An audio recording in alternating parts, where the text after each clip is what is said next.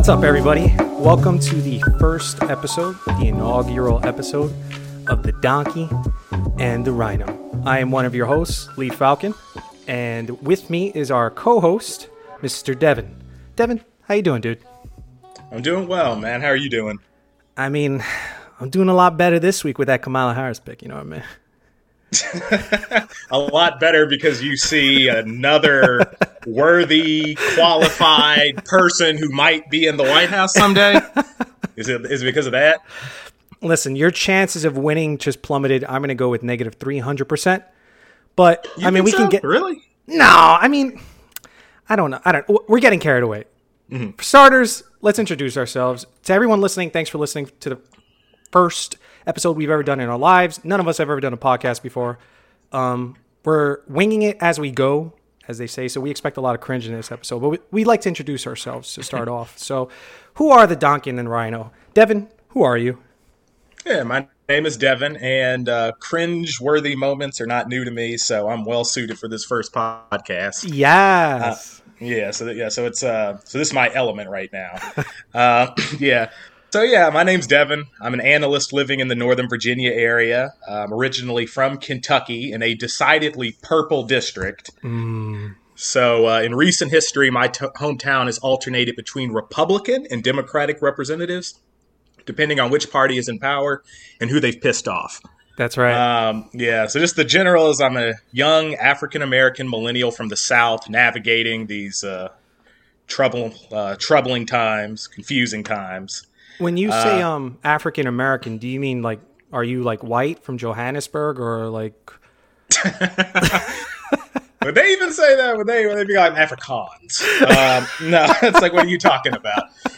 No, I mean like I am a black person from the United States, Kentucky, Lee. America. Kentucky's not a district in Johannesburg, sir. Not anymore. We succeeded. And there's not really too much to say. My hobbies these days are ducking COVID-19. Amen to that. My typical hobbies have kind of dissipated these days in this new post-COVID-19 world. So no bars, no happy hours, no movie theaters, no traveling. But currently it is watching NBA basketball and being woke. Oh, wow. Listening to music, reading, all that nice introvert stuff. Listen, you're never going to find a complaint about introversion here, man. Like, caves. I'm not going to go into all the bad that's happened in the world in 2020 because I think we all have a highlight reel playing consistently in our heads with it. But 2020 has been a nice year for introverts in general, outside of the sickness and the worry and the national crises that seem to pop up with new, fresh starts every single day. But you know, I think there's been a lot of time for introspection for some of us, at least those of us more inward dwelling. Oh, yeah, for sure. Absolutely. I can't say that I like the means that we use to get to this place, but I do like the ends where I can be indoors and stay to myself and not be thought of as a weirdo. It's like I need to cut the nails on my right hand. Would I prefer we use a nail clipper instead of a chainsaw? Probably. But, I'm grateful that it's gone. Yeah, the nail's gone, bro. And all, yeah. So, another question, like, that is who you are as a person, your upbringing. That is the culture. That is the world you, Devin, come from. But what do you believe? What are the core ideas that drive you? Like, why would you be interested in doing, a social commentary or political podcast over something like ballet or crochet? Well, I mean, my interest in politics started when I was really young, actually. It goes all the way back to 1996, actually. So, as we all know, in 1996, Bill Clinton was running for re-election against Bob Dole. And my mom had rather strong opinions on the race because she loved Bill Clinton. Of course, so did. Everybody did. Yeah, that's why he won by 60 million votes. Yeah, he didn't win by 60 yet, but he won. He won handedly. In our hearts. Yes, in our hearts, that was a landslide. Yeah, but and I remember she would say all the time, "If Dole gets in office, we'll all be living in trees." What? She would say What? that. So yes, she said that, and I will say this: or a 9-year-old boy, that is some scary shit to hear That's from your deep, mother. bro. That's deep. I There's a was lot of like, ways you can I interpret don't want to that. live in a tree. Yeah, it's like I don't want to. I took it literally. I don't want to live in a tree. Yeah. You ever been in a So treehouse? and it was cool for like an hour, but I don't want to like live there. I don't want to sleep there. Um, and like who you voted for depended on your stance on tree houses. If you were That's pro right. tree house, you were dull, but I was not. So The things that yeah, matter. so the fundamental issues. So as a result, I was following every news story that I saw about the race, and on election night, I was on pins and needles, hoping that Bob Dole would lose and that I wouldn't end up in a tree. Right. So oddly enough, ever since then, I followed politics. Wow. So what I'll say is, I think what that story suggests, well, it's a few things. The main one is, as a boy, I could not understand when my mom was using hyperbole. Right. That's the first thing. But the other thing is that it may also show that my worldview is largely shaped by my experiences growing up with my family. I grew up in a single parent home. It was just my mom and my brothers living together in a small house in Kentucky. My mom worked at extremely hard jobs that she often hated, and she did it for the sake of making ends meet and keeping a roof over our head. And there were times when she had 2 jobs, and there were periods when she would work like 13 or 14 days in a row without a day off. And yes, that means no weekends off. Wow. Yeah, we were not rich by any stretch. And in fact, some people might say we were poor. Right. Some people. So some people, the woke folks, but primarily the woke folks. Republicans would be like, well, it's better than being in Venezuela. It's like you don't got And I'll boots. be like, Pull yourself up by the bootstraps anyway. It's like, and I'm like, we can't afford them. But yeah, but when you see that growing up, and you see how hard someone works and how much they sacrifice just to make ends meet, you think a lot about equity. And why is it that someone who fills 2 supposedly important roles in society, on one hand, the hardworking, self-sufficient worker grinding away to pull themselves up by their bootstraps, and then on the other hand, a homemaker raising, hopefully productive members of society. How is it that a person that fills these 2 roles simultaneously, how can they still not have the stability that she deserves and needs Absolutely. in this economy and in the society? So, and over time, you also wonder, how is it that others who are in your boat or in a worse boat, how is it that they also have, how is it that they can also obtain security and stability in our society? And that's always sort of the jumping point for me. So how do we create a society that affords everyone a basic level of respect, dignity, and security? right. So, all that Bernie shit. The 3 To sum it Bernie up. bros left over, like, yes, To he sum can it still win. Yo, man, it could be a broken convention, I'm telling you. That's right, dude. There's always a chance. Like, maybe the probability of Bernie taking November is, let's go with 0.00009%, but that is a possibility. It's not zero. It's not zero. It never will be. No, and, I feel like there's a better chance of me dying in a plane crash. So I feel so they some sort of odd hope, I think.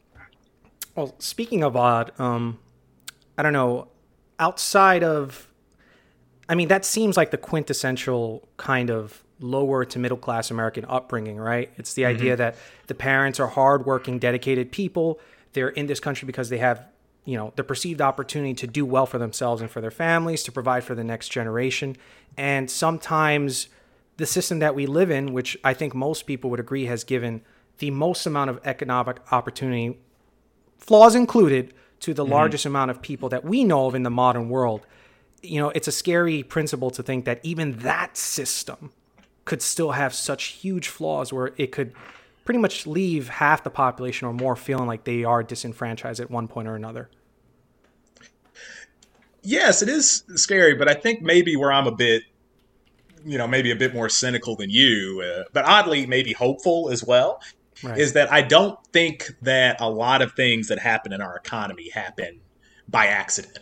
Right. Right. And I think gains that are reaped from society oftentimes goes to the folks that have the most influence and can shape the policies that are pushed in Washington. So, if you want me to go full raging donkey, I would say ever since your boy Reagan got in office, So you're not a Reagan Republican, is what you're telling me. the game's been messed up. No, I think that is safe to say. No, I'm not a Reagan Democrat. Well, I kind of am. So, Really? Okay. I mean, so I'll give a little bit about myself too for new listeners, people who don't know me in particular. I was raised in the Bronx, born and raised in the Bronx. I've been here for 33 years.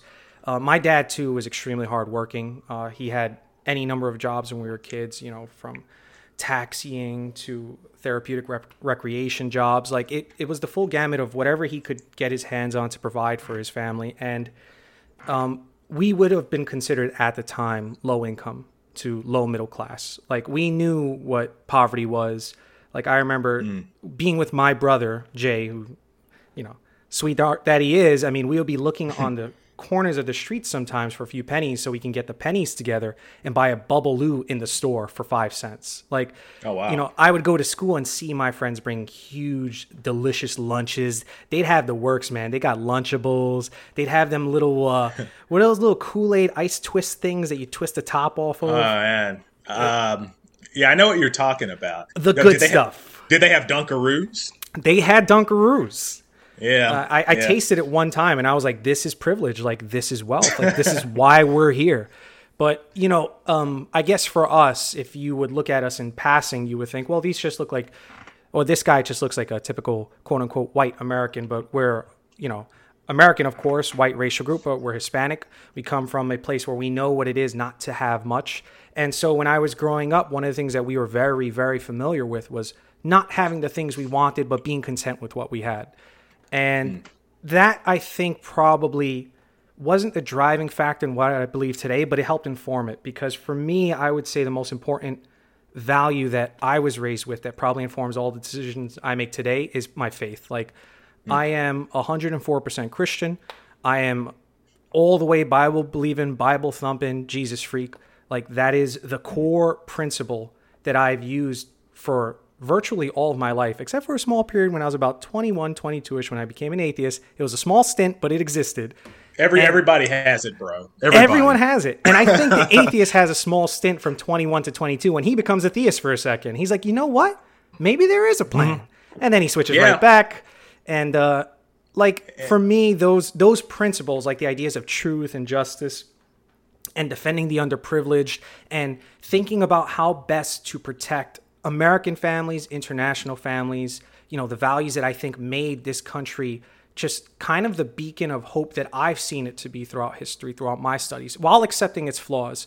Like, those values are kind of rooted in my Christian faith and in my belief in the Bible. Like, to me, truth is not some valueless idea that should be tossed amongst the waves of whatever subjective value society lands on at that moment.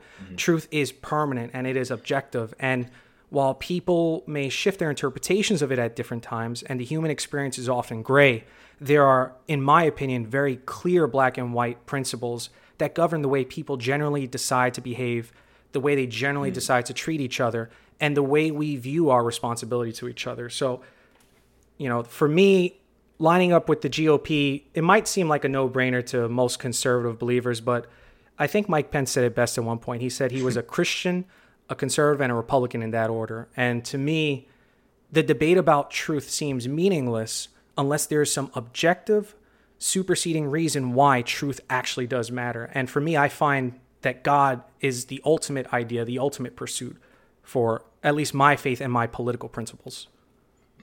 Well, let me ask you. So you probably have 1,000 things you could tell me. What are a few of the principles that you think are... What are those objective truths that you were alluding to? Well, I think for starters, it's not going to seem like we're tying it to politics immediately, so feel free to slice it up as you please. But for me, the start of it is that the universe appears to be fine-tuned for life. It appears to be fine-tuned for moral agents, for deciding living creatures to live in, to host families in, to make moral decisions in. And because of that, I mean, you could go anywhere from the smallest electron rotation to quantum mechanics to the laws of thermodynamics or, gravitational forces. And the universe seems to be doing a delicate balancing act on all of these physical laws to allow us to be here in the condition we're in. So I think to me that matters because, whether or not you agree that the guy coming down the street with the is Mr. Softy or not, everybody in the neighborhood knows that's ice cream. And, you have 7-8 billion human beings now today on the planet. You've probably had billions upon billions that have existed before that point. And they are almost in universal agreement for the most part that something purposeful seems to be orchestrating the events of this reality. And that's a very macro view of what's going on. But as far as a political philosophy is concerned, it seems apparent to me like some of the objective morals that people have, regardless of culture and time, are, murder, for example, being an immoral thing. Most cultures frown upon that type of thing. There are very few reasons when someone's allowed to take the life of someone else in a premeditated way that are socially acceptable.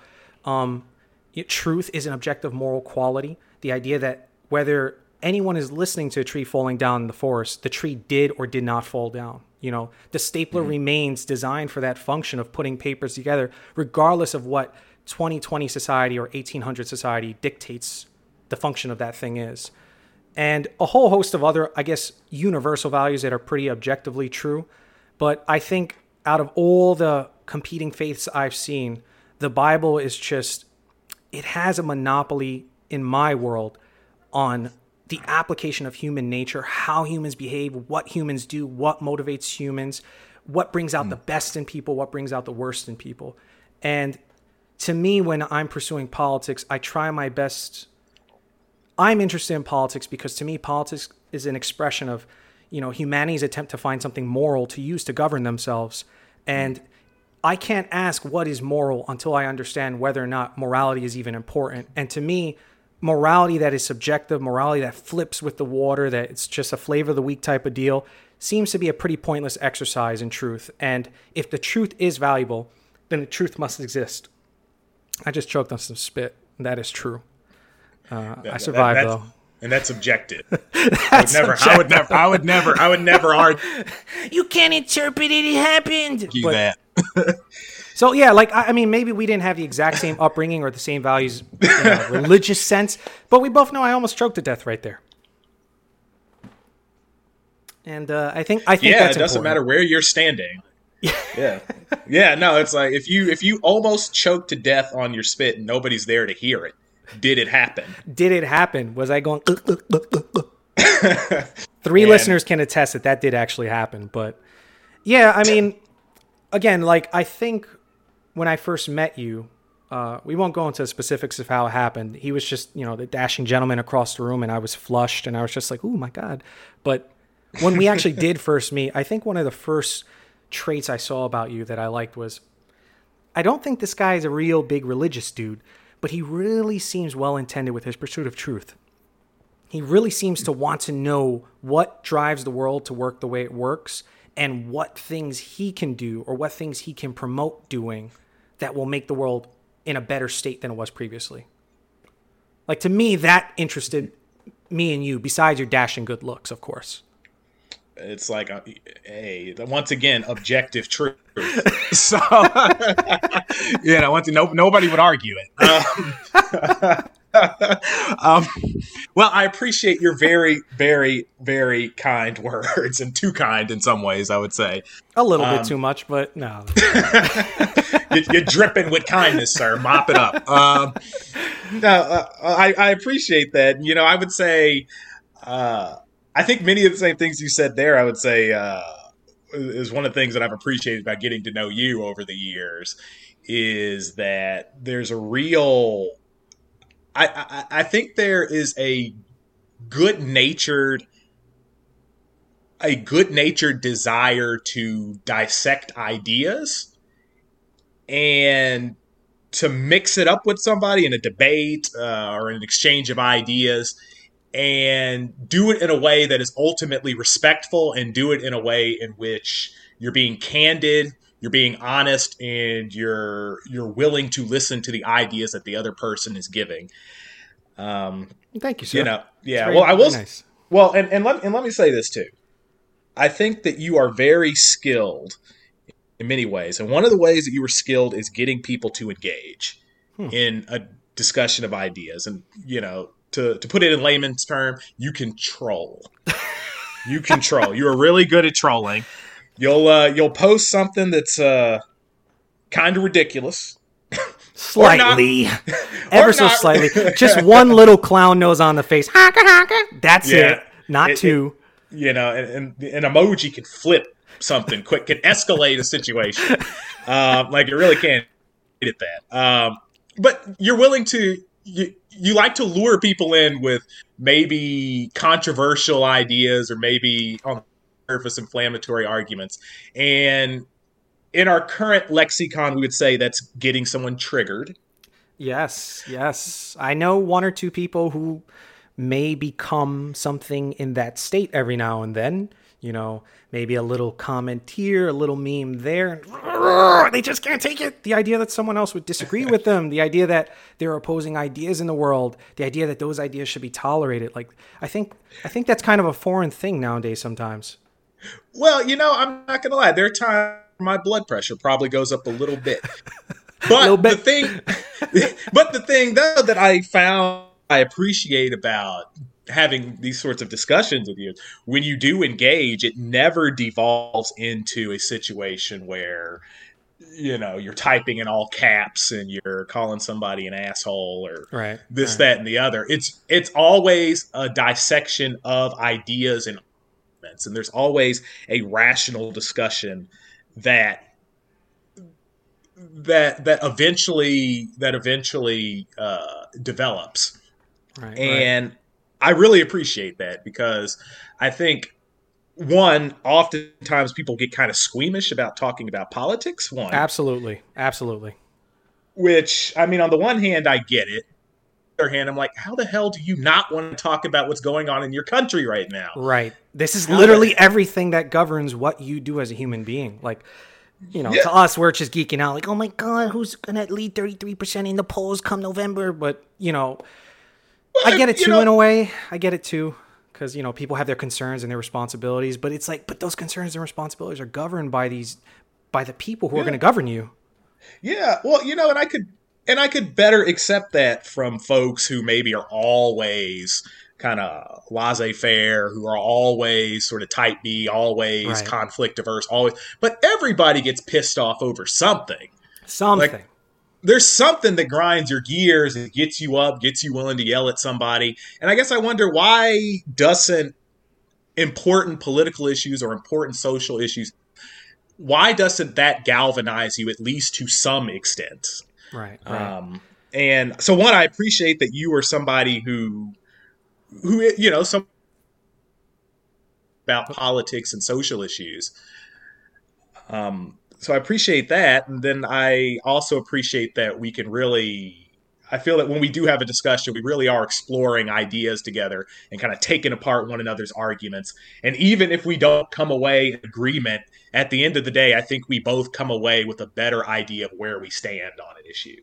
That's right, dude. I mean, like, it's so cliche to say over and over, like, this is extra valuable in 2020. But like, there's some reason to that idea. Like, my timeline as it stands, and I talk with a healthy amount of people, is so polarizing. Like, there are clearly going to be places where you are not going to compromise and I'm not going to compromise. Like, we are entrenched with these things that we think are true because we've been alive a couple decades now. We've seen some of the things that we used to think were true fall apart. Santa Claus, or things that we used to enjoy the flavor of that we don't anymore. Halloween acorns. But like, there are those ideas that are probably not going to leave our essential person at this time. But like, I love the fact that with you and with the few select people I know, but especially you, I love the fact that like, may the best idea survive. Like, if you really believe what you believe, and this is a concrete foundation for your worldview, for the way you apply yourself to engaging other people, for the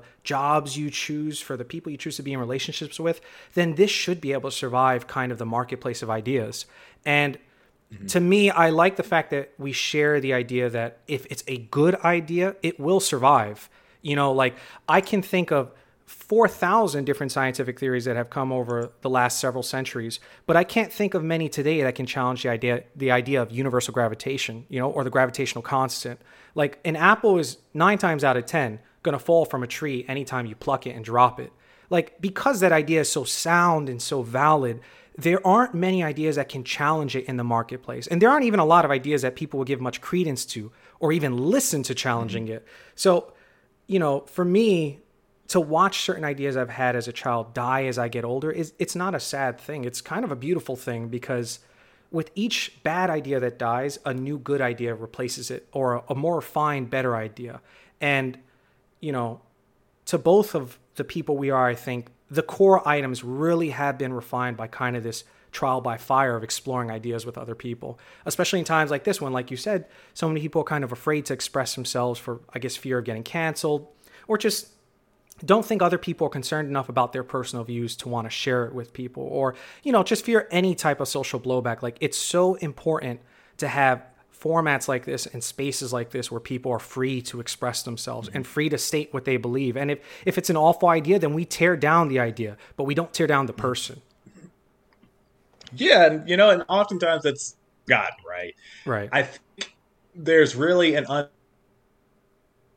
concept that someone can still want the best for their country, the best for their society, and they want to get to the best society possible. Right. That's not to say there aren't, you know, for lack of a better term, bad actors. Right. That's not to say that maybe in some situations people's interests can be conflicted. However, I do believe, though, that oftentimes I think most people in this country want a society that they feel is most fair. Right. And they want the best version of America. And I think maybe sometimes our ideas about how to get there can be different. Right. But that doesn't mean that everybody's purpose in having a different idea than you is diabolical. Right. It doesn't mean that they're evil. That doesn't mean they want to harm other people. And it doesn't mean they're not even necessarily it doesn't mean they're not willing to listen to your ideas on things, and possibly learn from you. Right. And I think sometimes the only way you really, I think, understand where people stand on things, get a sense of what their worldview is, or what's important to them, or what is that best version of America they want to see.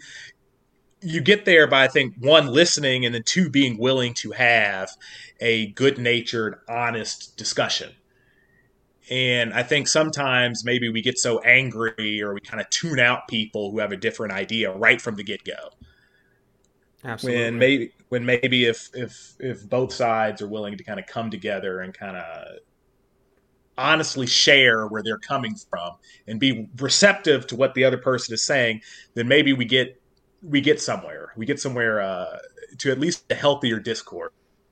All right. I mean, when I grew up in a Fox News household. Like, we had Hannity and Combs on. We had Bill O'Reilly. We'll do it live. We had the whole pantheon of conservative talking hosts on Fox News. And, you know, there were a couple of different shows like Bill O'Reilly and whatever at the time. You know, I was a teenager. I mean, I was much more conservative than I am today. But I really gravitated towards Hannity and Combs because, to me, you know, the channel did what the channel's going to do. They put Sean Hannity up there. He's this, at the time, young, kind of good-looking guy, charismatic, likable, always smiling. And Alan Combs, at the time, you know, may he rest in peace, because he was an amazing host. But relative to Sean Hannity, he was kind of gaunt-looking, a little skinnier, older, like, you know. Hannity was the big show. Yeah. Hannity had the swagoo. But I was so surprised every time they put that show on, every time we watched it in my house, because 9 times out of 10, I think I agreed with Sean Hannity. And I would say today, 7 times out of 10.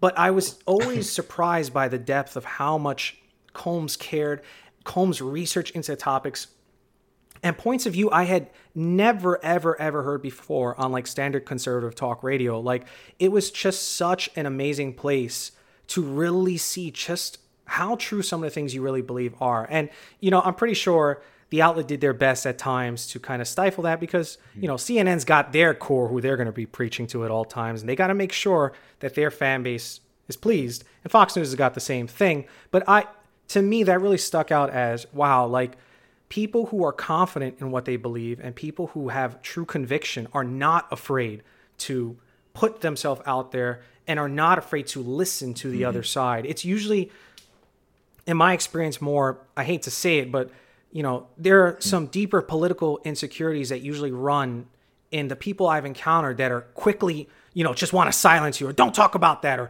oh, you're pro-life, you're a monster. There's a deeper philosophical insecurity there where they don't want to engage in that conversation. I won't say because they know they're wrong, because obviously everyone thinks they're right in their own mind. But, it's a comfortable place to be at when you know what you believe and why you believe it. And I think one of the things that I like about the idea of doing a podcast like The Donkey and the Rhino is I always want to be sitting across from someone else who I know has the best intentions for themselves and the world.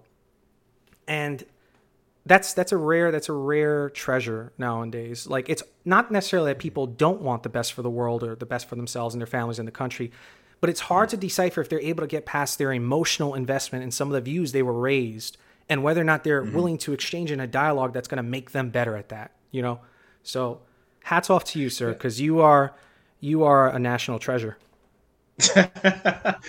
Another objective truth. Always.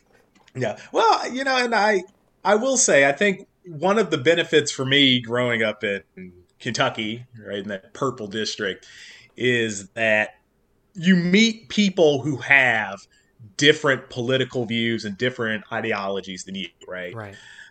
To an extent, at least they're Democrats and Republicans and liberals and conservatives and that living together in that same district. But really, more importantly, you build relationships with people.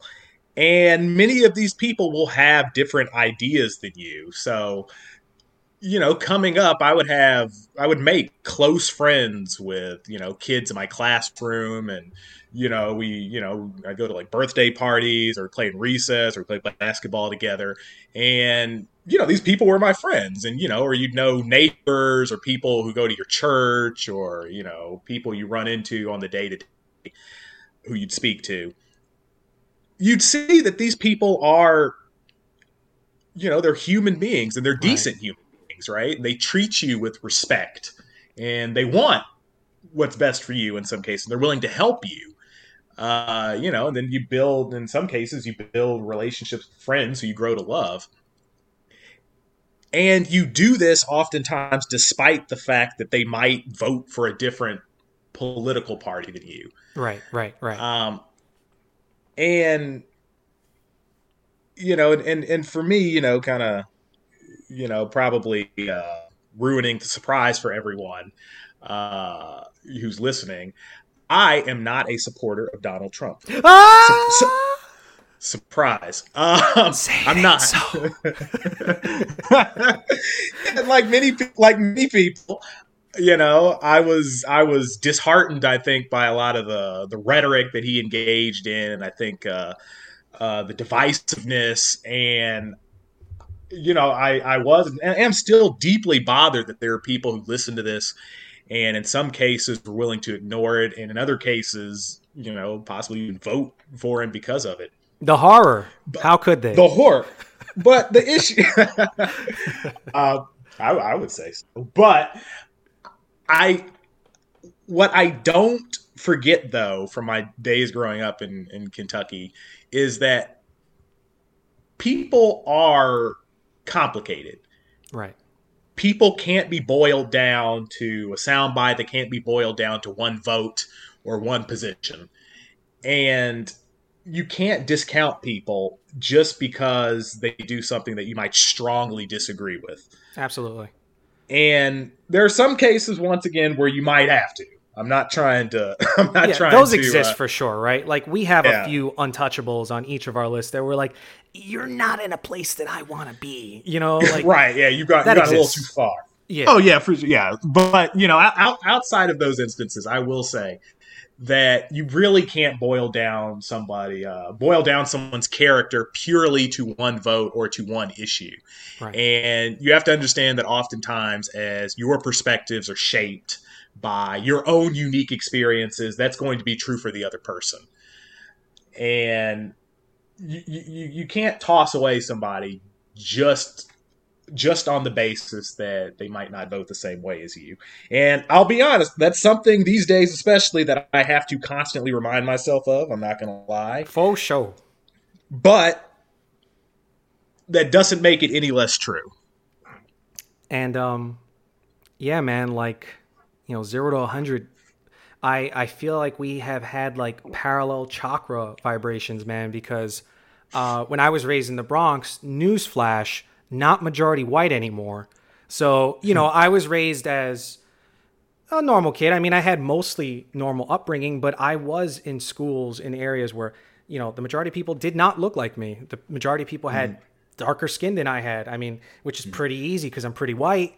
But it was made easier by the fact that everybody else was pretty not white. And, I know what it's like to be surrounded by people who say, oh my God, you're pro-life? Like, wow, that's disgusting. And I'm looking at them like, you kill babies, dude. But when you're raised with enough of these people and you see like them deciding whether or not a child is a living human being, which it is, obviously, or holding the opposite view is only one part of their character. Like, people are multifaceted beings, right? There's any number of issues, any number of things that they can or can't believe. And for me, very often, the intention of the person, the heart behind the person, like what they wanted for the world was much more important, because all other things are debatable. Everything else is debatable. But if your heart is in the right place and you're pursuing the truth, I genuinely believe that the truth will find you. And, there were a couple of times that I did not have the best experiences as a youth in the Bronx because I looked different, because I was the other in high school, because I was white boy.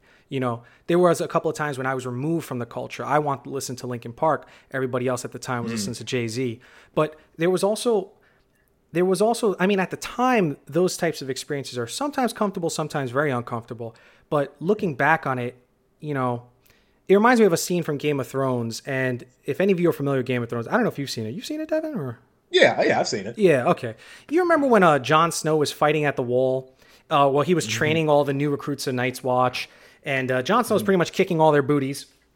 Because, Jon Snow, in that story, was the son of nobility. He was well-trained by nobility. He was always pretty much raised as a semi-prince of sorts. And he's bragging like, like, you fools can't even swing a sword. And Tyrion kind of checks him. And he's like, dude, you're like a prince. Like, don't think that the place you're at right now is something that they're just too stupid to be at. Like, don't think you're so high and mighty above them. And, I'm thankful to God that I'm definitely not a perfect dude, but I'm so happy to have been surrounded by people for most of my life who felt differently about the world than I felt. Because, man, we are going to argue for 10 hours about this topic, but I don't see you as any less of a person when we do that. I've had so many good people who have crossed paths with me and have held completely different beliefs that by the end of the discussion, I just looked at them like, we could not be further apart in any, ideological battleground.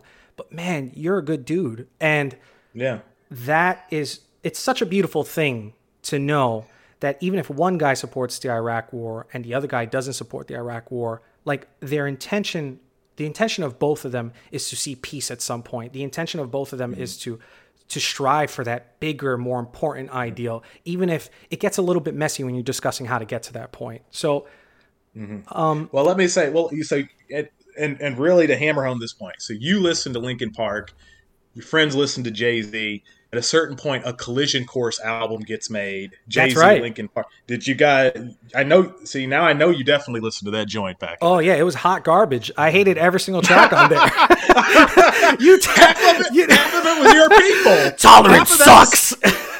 Half of that was Linkin Park. I know. Because there's some great tracks that I grew up with, like, Numb, I've become so numb, and then, whoa, I've become so, I'm like, what's going on here? Like, you're butchering my childhood here, Jay-Z. Like, I'm gonna find you. Maybe I didn't have an appreciation for it at the time. Now, I like what they tried to do. Do I hate it? Let's go with yes. So what you're saying is all that stuff you said about coming together and finding... Nah, man. Put on the gloves. Let's go. I'll meet you downtown. What can a listener expect from you, Devin, if we continue doing this, which our initial idea is to do several episodes worth, anywhere from the 3 to 5 range. This is basically a test run to see whether or not we really enjoy this type of thing, whether or not you guys enjoy this type of conversation, and we get enough views where we can sell out and buy yachts and you never hear from us again. Or I'm here for the paper, everyone. So mercenary. It's not for this. The good natured debate is all nice, but I'm trying to retire at 35. It's like what was his name? Fast and Furious 2 as a Tyrese. He said, "We hungry," like. You better get to making these podcasts in the economy. Forget love and truth. Monetize, people. That's all that matters in this world. Just monetize all the way. No. Joe Rogan's eating, and I want some of the plate. So, dude, that boy is eating. He's eating deep, bro. He's got the lobster. He's got the caviar. Yeah. I mean, he's got it. No, he's probably eating all types of shit that we probably don't even know exist. But it's that Lucas. It's like, okay. So what do you think? How do I summarize this? If you could summarize in just one sentence, what something like this you think you could offer to a listener? What you could offer to a listener through something like this? What would that be? Well, maybe what I'm offering is simple, but I'm hoping that I can offer honest, well-informed discussions on issues that are important to me and provide my perspective and do it in a reasonable way. I can't say that I won't get heated or I won't get triggered maybe for a little bit. Lee knows that I can kind of... little bit. I'll take my shots a little bit. But at the end of the day, I trust that I won't walk away from a recording upset. I won't walk away hating Lee. And I won't mind if you, the listener, dissect my ideas and think that they're trash. Right. So I'm definitely willing to express myself, and I'm willing to allow my ideas to be scrutinized. And then on the other side, I'm definitely willing to listen. I always enjoy hearing opposing viewpoints. I always enjoy hearing your opposing viewpoints, Lee, because I think you always bring an interesting perspective, even if I don't like it. And I'm just looking to have a good time. So same. So hopefully a good discussion or a contribution to a good discussion is what I bring. Same. And I'm pretty much in agreement there. I hope what I could bring to you guys who are tuning in this time and probably will hang for us for a little while for the ride is I hope you'll know that I'm coming from an honest place. I'm not a perfect dude. We don't have all the answers. We can make our best estimations for how the world works, what matters, but this is constantly a process of refinement. We're always pursuing the truth, and that's perpetual, right? Like, some ideas may be solidified in our minds as being true. The world is certain ways, but if those ideas are right, I promise that I'll always be bringing an attitude that wants to test and make sure and investigate. And if something's wrong, you're going to have to strangle me a little to get it out of me, but eventually I'm going to yield. Feel free to correct me. Got it. A little choking, nothing too weird, just enough to remind me that I need the oxygen. But, I'm always up for correction. Sometimes I handle it better than other times, but I can give you, the listener, whoever is checking us out, the promise that whatever happens here, no matter what ideas we discuss, that is our goal, to get to the truth. We're going to troll. You're going to get a little upset with some of the things I say at times, as you probably know by this point, just a little bit. But, behind that, look, their party lost on this date. There's a dude who, in the recesses of his mind, is thinking like, wow, that is a meaningful thing that deserves to be talked about, or that is a meaningful idea that people should think about for themselves and for their world. So that's what the Donkey and Rhino means to me. But transition, now that you all know what all these things mean to us, let's get to the final lap of the first episode. And just, Devin, who would you vote for in 2016? And who's going to win in 2020? I voted for... Drum roll. Let me drag it out for other people. For all the people. No. As you could probably guess, I voted for Hillary Clinton in 2016. Oh, wow. Really? Yeah. Yeah. Whoa. I like that. Spoiler alert. Dumbledore dies? Right. Yeah, no. Yeah, I voted for Hillary Clinton in 2016. Okay. Yeah. And who did you vote for in 2016? Drum roll. That's a mystery. I don't know if you hear me drumming on my laptop, but get the image. I'm drumming on my laptop. Yeah. That was a little traumatic for me because at one point we were supposed to talk about a silly thing about us, and I forgot totally about that. But the silly thing was I was afraid of Chucky till about the age of 13. So like Chucky from Child's Play, the doll. So when you did that little, tapping motion, it sounded like his feet were behind me. And I was getting the burner ready. We was getting ready to get the work in because, 33-year-old Lee is a much better opponent for a little 3-foot midget demonic doll than he was at 13. Yeah. But I was afraid of Chucky till 13.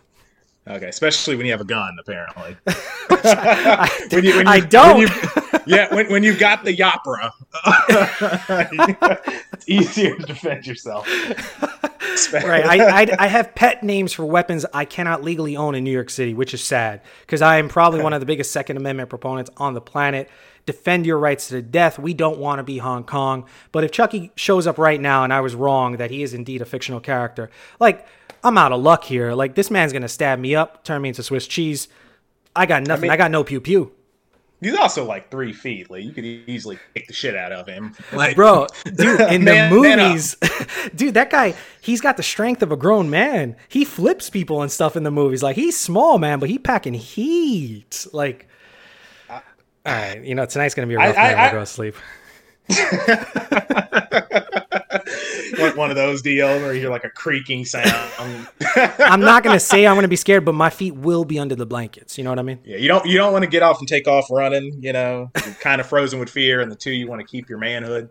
But but yeah, I'm not gonna lie. I'm never terrified of Chucky only because I remember watching. I think the first Child's Play and going like 6-year-old me going this is stupid. I would. he's smaller than me. You are the one who knocks. Yeah, no, it's Jason is a big thing wearing a hockey mask, and then Michael Myers and stab you. Texas Chainsaw Massacre, murder. No, Chucky, not small fries. No, I wasn't afraid of Freddy Krueger because to me, the idea that you could go to sleep and die in your dreams was pretty freaky, but he was always cracking jokes. He cuts off your head and he's like, heads up. It's I can't take you seriously, dude. You're either going to kill me or you're going to make me laugh, but it can't be both, so I never really got that scared of Freddy, but Jason, that's a big dude. It's a big dude. That was a big boy. I remember there was one of the movies, there was he had cornered some guy that he was going to kill, Right. Surprise. And the dude decides that he's going to give Jason the hands. So do you know what I'm talking about? Where he starts I know about them hands. Yeah. Well, we all know about them hands, but I'm talking about Jason. Damn hands. He starts swinging on Jason and punching him in the face, and the guy, gets extremely exhausted punching Jason, and Jason obviously doesn't feel it. And then he says to Jason, all right, give me your best shot. And then Jason smacks his head off of his body. Dude, I love that scene. The camera just cuts to the bottom of the building, and you just see his head flying off. That's grade A cinema right there. It's Jason got hands.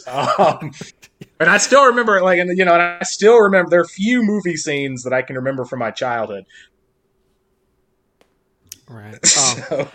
I think that Jason. We're doing a horror off. Which one of us was your bigger punk? Yeah, well, I think I'm gonna win here. So if we're looking for fun facts about our fear. Well, that Jason scene does remind me of a certain event in history. Like, someone's just fighting someone else, like, come on, give me your best shot. And they get exhausted. And then around, I don't know, October, maybe Comey drops a press conference and then suddenly they lose the election. But yes, in 2016, I did not vote for anyone. I did not vote for Hillary Clinton. Okay. I did not vote for Donald Trump. Why didn't I vote for Hillary Clinton?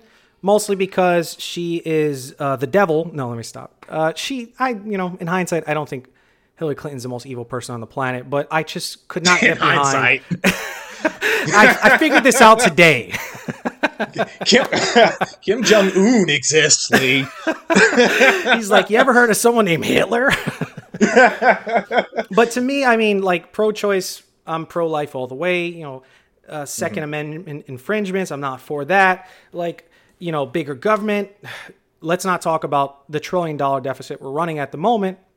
But I'm generally a small government conservative. I don't like those ideas in general. Hillary Clinton, contrary to popular belief or contrary to mainstream, I would say Democratic belief, was kind of a war hawk. So, I mean, absolutely, yeah. If you were a Bolton-esque figure and you wanted to get your yearly quota of wars going, Hillary was probably the way to go. But aside from that, like, her values, I just did not line up with the way I saw the world. They did not line up as true. But more importantly than that, I think the stigma of a political dynasty like the Clintons that a lot of conservatives I know could not get behind in a trustworthy way. Like, it's kind of a mirror image of the way I think modern liberals kind of talk about Donald Trump. Like, they'll say he's a kind of gross man, he's a bully, or he deals in shady passages behind closed doors. And for Hillary Clinton, I wouldn't say she publicly appeared as a bully, but there was something about her that just did not seem trustworthy to me. And I think to most voters, because I know in 2016, Hillary Clinton and Donald Trump were voted, I think it was a Pew Research poll that did this, but they were voted as the two most unpopular presidential candidates in American history. So, people wanted to choose Hillary because they didn't want Trump to win, and people chose Trump because they didn't want Hillary to win. But at the time, I don't know if they had many diehard fans across the board. I remember Republicans, dragging Donald Trump under the bus for all of primary season for the most part because they had no idea he was actually going to win it. So for me, Hillary was just untrustworthy, and the air of secrecy that was around her, combined with the fact that we just didn't see eye to eye on almost any political issue, that was a no-go for me. But for Trump, there were a lot of things, and there still are a lot of things I really do like about Trump. Like, we've been saying this for years in both parties, but the media has been so held to the fire in the last couple of years, not just because of the Trump nomination, but because of like the expansion of YouTube and independent broadcasters and journalists that don't need to be on a major outlet in order to cover the news, that I think I really love the fact that he would challenge the media narrative in a way that was just, I had not seen in a presidential candidate before that time. Like, to hear them mischaracterize George Bush, or even to mischaracterize, President Barack Obama at the time, like, this was kind of the status quo for anyone who really followed the stories. And to see a candidate just upfront say you're fake news was, I don't know, it was just kind of a revealing moment. Yeah. Maybe I didn't want it to come through that vehicle at the time, but there was a certain type of honesty, regardless of the shadiness behind some of his personal dealings, that I think attracted a lot of voters. And I like that a lot. I liked how aggressive he was for conservative views. I loved how pro-life he was. I loved how pro-Second Amendment he was at the time. I loved basically the fact that this guy, whether he was doing it for personal gain or not, was kind of like a juggernaut for conservative values once he got the primary vote. But I could not vote for him in 2016 because aspects of his personal character just completely turned me off. Like, I don't like the fact that you're bad-mouthing a candidate in 1 second, talking about how ugly his wife is, and in the next second shaking hands.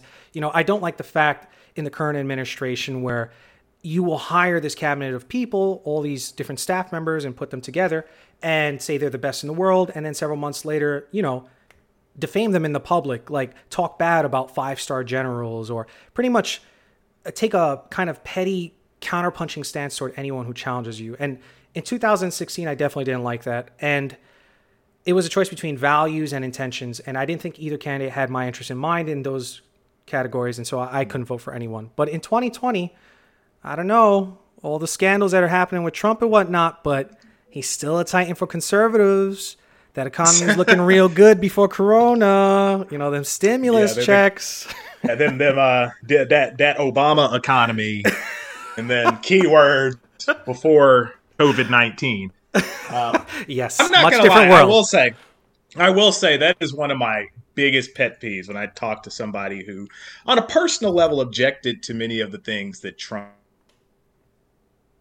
does or represents, but fall back on the idea that the economy was strong and use that as a reason to support the guy. And I'm like, did you keep that same energy for Barack Obama? Right. What was this? It's like the economy that Trump, that you know, for most of Trump's term, has been present. That's what he inherited from Obama, for better and for worse, by the way, because I don't think the Obama economy was some sort of, I don't think that an ideal economy that benefited everybody equally. I certainly don't believe that. And there are definitely many, you know, I think many challenges that came from Obama's terms in office. But I didn't like the fact that we could have this economy that was relatively strong, especially relative to, you know, to many other parts of the world, and then use that as a justification for one guy, but then completely dismiss it with the other person. Right. No consistency there. Right. Yeah, to me, it's pretty clear at the beginning of the Trump presidency that initial period of time where the economy was kind of revving up and recovering from the recession from the years before, like, you know, tax cuts and all these first in the door kind of policies that the administration pushed ain't going to change things that quickly. So I think even moderate conservatives will agree that for a period of time, at least towards the beginning of the presidency, most of that economic effect should be credited to the Obama administration. I mean, it's so clear that, you know, a few months, maybe even a year or two into another president's term, the residue of their economic action, of the steps they took in the legislature to do certain things financially, you know, that's going to resonate sometime into the next guy's term. But, you know, if it had ended and just dove off a cliff at some point before the kind of artificial financial dip that the coronavirus has presented, if it would have in the second year just plummeted, if jobs would have just dropped through the floor, you know, homelessness is on the rise, you know, layoffs left and right, then I think you would have a lot more conservatives on the bandwagon to say this guy promised things that he didn't deliver. But when you're going, it's almost like I just kept hearing extensions from CNN and major outlets. Like they would say, well, you know, 3 months in after that, the economy is going to tank. Unemployment's going to go through the roof. And that's going to be Trump's. And then when things didn't turn around 10 months later, they're like, well, you know, by month 12, that's usually when his predecessor saw a huge shift in the markets. And so Trump's going to own it from that point forward. But 2.5, 3 years later, at what point do we create a fair dividing line between the last guy's policies and the current guy's policies and say, we may not like the current guy, but we're going to have to give some amount of credit to the way things are going post-Obama administration finance legislation, you know, like, so I don't know if I would be waving a flag to give him credit for what happened in the first or second year, but I think it'd be pretty tough to argue whether or not that bubble is artificial in the third or fourth year before Corona, that the bubble did not exist because of him. And, you know, before Corona, I would have told you, hands down, if the election were held in, let's say, November of 2019, I'm almost absolutely positive Donald Trump would be serving a second term. But now, I'm not so sure. Things are a little different, right, in Rona world? Oh, for sure. Absolutely. I mean, in 2020, the world has, I don't think it's an exaggeration to say, fallen apart. I think any other year that could be, I think any other year that might be hyperbole, but I do not believe most people would say that's hyperbole this year. I think we agree there. I think we agree. Yeah. Once again, objective truth. But no, I understand what you're saying. And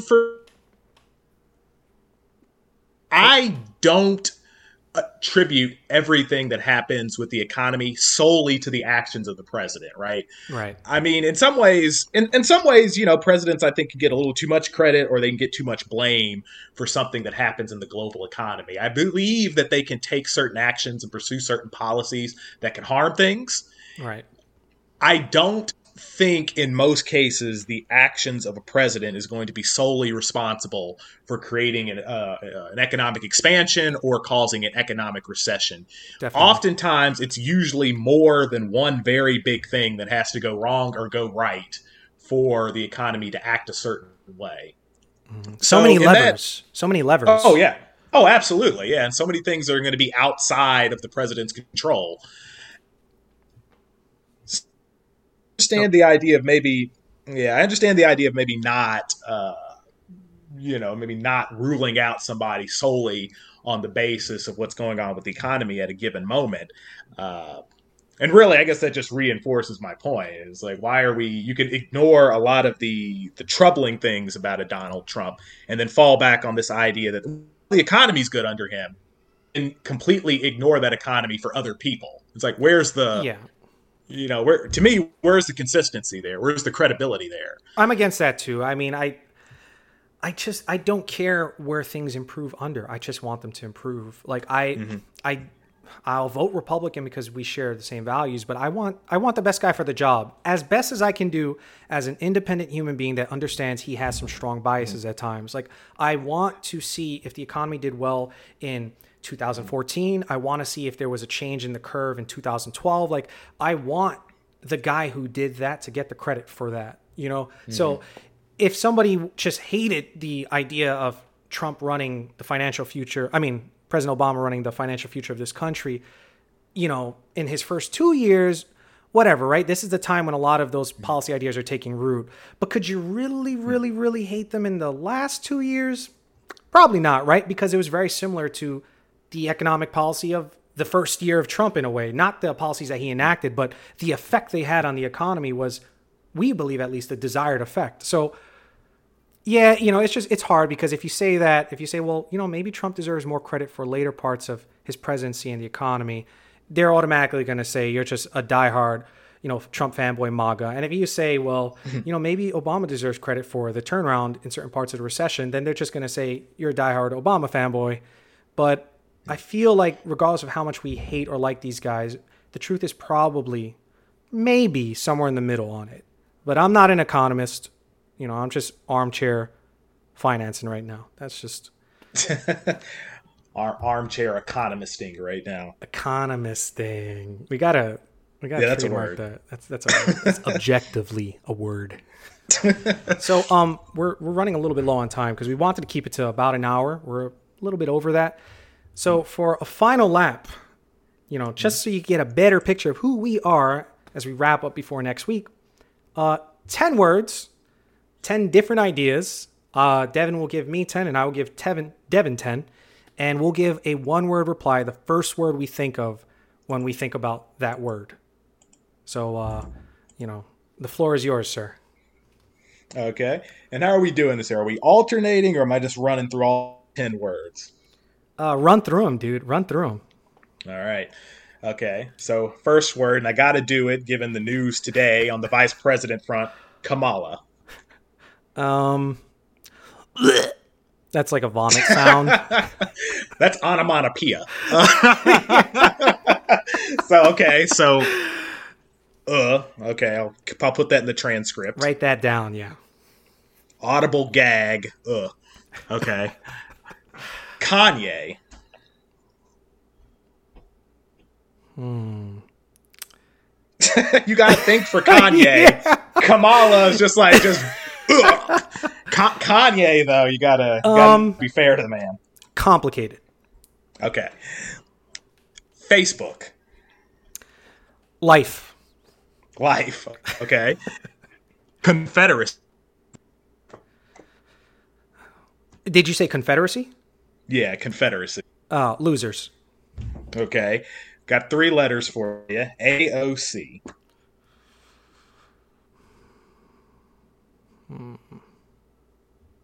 Bartender. Okay. Started from the bottom. Now we're here. Okay. I like it. Aspirational. Okay. Kaepernick. Principled. Okay. Economy. Question mark. Defund. Stupid. I'm sorry. I had to All say right. it. I had to say it. Okay. Okay. This one I'm interested here. 3 more letters. BLM. Complicated. Complicated. All right. And then the last one, I have to end it. Biden. Likeable. Likeable. Likeable. Okay. Yeah, and for anyone listening on the complicated, we're going to get into that. These are all things we're going to approach. Disclaimer, I do support Black Lives Matter. I do not support certain aspects of the movement. And You're we're going to break it down. You're trying not to get canceled right now. Yeah, I mean, there's a lot of stuff that I do not like about that movement whatsoever. So I'll just say that straight up. But I think the core of what they're trying to do is something worthy of pursuit. The method, anyway, let's not do that now, right? We could do that another time. Right. That's a big one. But all right. So, okay, my 10. Here we go. Number 1. You know I got to do it. Trump. Incompetent. 2, Biden.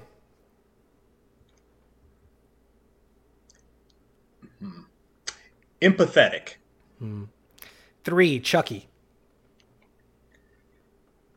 Weak sauce.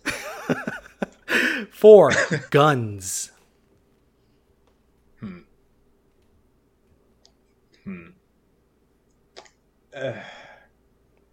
Right? Guns. Yeah. Guns, I would say complicated. Right. 5, Halloween acorn candy. Trash. 6, I liked it as a kid, though. Me too. You see, and that just shows how open-minded we are. Liked, now hate. But I think everyone is they fall along those lines, right? Like, there's a serial killer somewhere who used to like Halloween acorn candy and no longer does. So, low standard. 6, Don Lemon. Don Lemon. Don Lemon. Lame. Okay. 7, Epstein. Didn't kill him. Yes! No, that's a joke. No, Yes! Epstein, awful. Okay. Dude, I made a $1 Monopoly dollar bet with myself that if I put that name there, you were going to say didn't kill himself. And I am so pleased with the way that turned out. That's great. Or maybe that just means I fall for easy, predictable jokes. And good about me. 8, Kanye. Can I do 2? Yeah. Troubled genius. He's gonna like the second one if he ever listens to this. Yo, man, let's get it out to him. Tweet it out to him. Get a free pair of Yeezys afterwards. Yeah, man. Might even make a donation to Kanye if he... Preach. 9, Borders. Border. Yeah, Borders.